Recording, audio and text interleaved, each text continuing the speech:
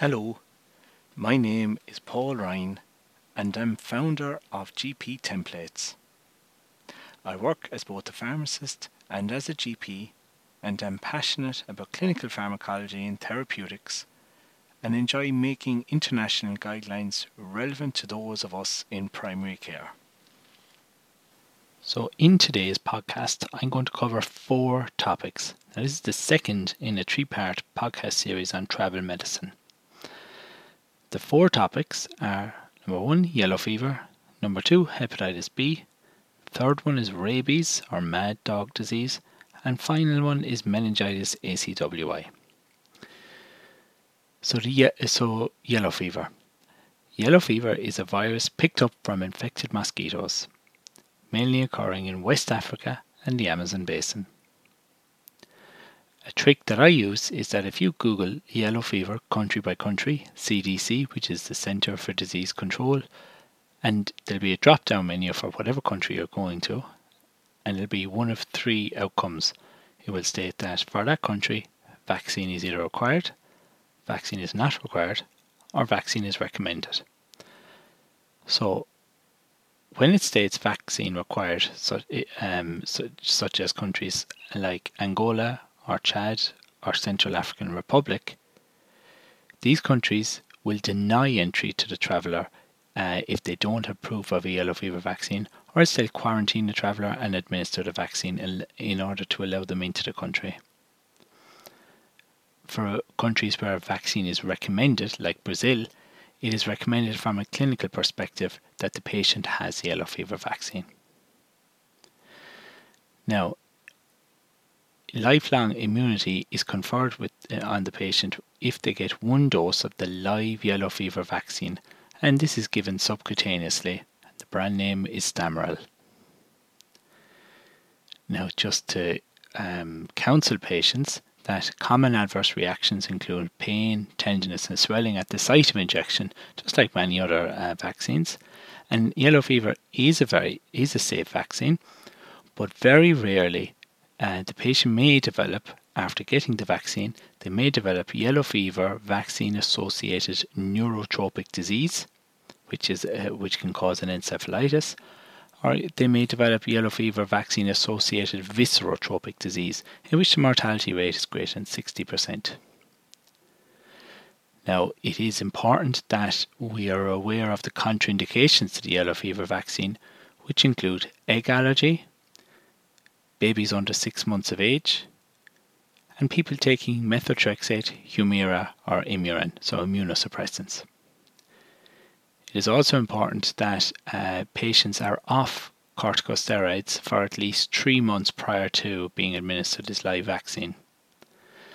Now, if you were to look up the immunisations.ie website, the HSE website, there is no contraindications to live vaccine if the steroid treatment is less than 7 days, irrespective of dose. And this comes into play for a lot of conditions such as we say COPD or asthma, where a lot of times we can get away with giving a 40 milligram dose of prednisolone for 5 days as opposed to longer. Just to be aware of the precautions with yellow fever vaccine. So if the patient's aged 6 to 9 months, there's an increased risk of encephalitis. Or if the patient is over 60 years of age, and this is where it is more clinically relevant for us that we see in our practice. If the person is 60 years of age or older, there is an increased risk of yellow fever vaccine-associated neurotropic or viscerotropic disease.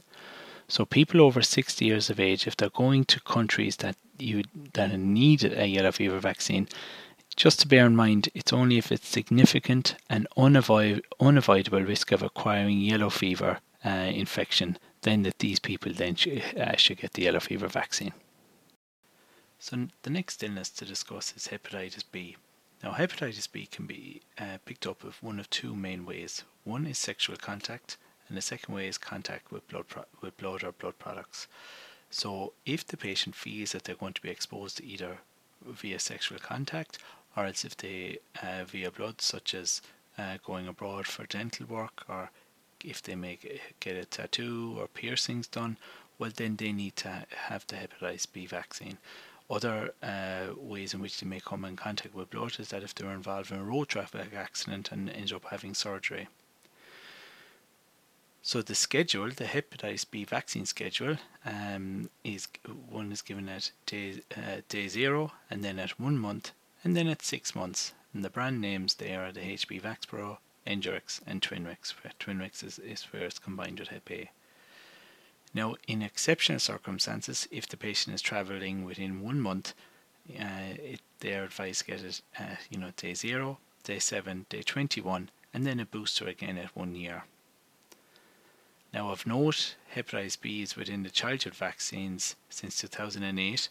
So these patients who, this year is 2020, so these patients are currently 12 years of age. So from 12 years of age and below, they will have received 3 doses against Hep B, which will give them lifelong cover. Now, when we give the hepatitis B vaccine in our clinic, and they get the schedule at day 0, at 1 month, and then at 6 months, serology is performed 6 to 8 weeks after. Now, if this serology test shows that the patient has anti-hepatitis B surface antigen greater than 10 milli-international units per milliliter, they are considered to be immune to hepatitis B. If their serology result is less than 10 milli-international units per milliliter, which can occur in 15% of adults, and they're anti-hepatitis B core negative, a repeat course of a hepatitis B vaccine with a different brand is recommended as per immunisations.ie guidance. The cohort of the population that are more at risk of being a non-responder are number 1, males, number 2, being a smoker, and number 3, obesity, number 4, being over 40, and number 5, excessive alcohol intake. So for the third part of this podcast, I'm going to discuss rabies, which is also known as mad dog disease. So rabies is picked up from either a bite or a scratch or a lick of an animal, a warm-blooded animal, who has rabies. Now, warm-blooded animals that can pass it on to humans include dogs, cats, bats, or monkeys. So it causes an acute encephalitis or a meningoencephalitis, which is almost always fatal. So those travellers that are more at risk of picking up rabies include those that are trekking and those that are camping. So I always advise patients that if they're a dog lover, just stay away from dogs.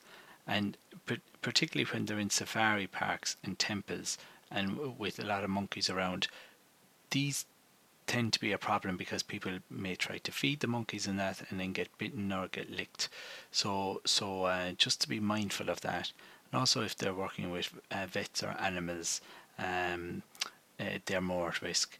So I suppose I always say to people, if they end up being bitten by a dog or by a cat or a monkey, just keep an eye on the animal and watch its behaviour, and if you have a biscuit or that, to throw it at the animal to see can they bite it and swallow it, and also to wash the wound thoroughly with an antiseptic. So the rabies vaccine is ViroRab. It is given 3 times in total, day 0, 7, and then either day 21 or 28. And if they get a lick, bite or scratch, they need to get a booster. So boost if bitten is the key. Now finally I'm going to discuss the meningitis ACWY. So ACWY, it has 4 different strains, so meningitis A, C, W and Y. Meningitis A and C are the main causes of epidemic meningitis. And there's 2 main travellers that will require this meningitis vaccine. Number 1, if they're going to the meningitis belt of sub-Saharan Africa, because the meningitis V vaccine, or the meningitis C vaccine I should say, given in Europe, gives a little cover against this illness in hotter areas of the world. The second group of travellers that should get the meningitis ACWY vaccine are those who go on an annual Islamic pilgrimage to Mecca in Saudi Arabia, the Hajj. So it is a requirement 10 days before travel, as well as having a flu vaccine. Once the patient gets the meningitis ACWY vaccine, it is lifelong. So one dose gives lifelong immunity in the adult. So that brings me to the end of today's podcast. I hope you found it useful and looking forward to delivering my next podcast.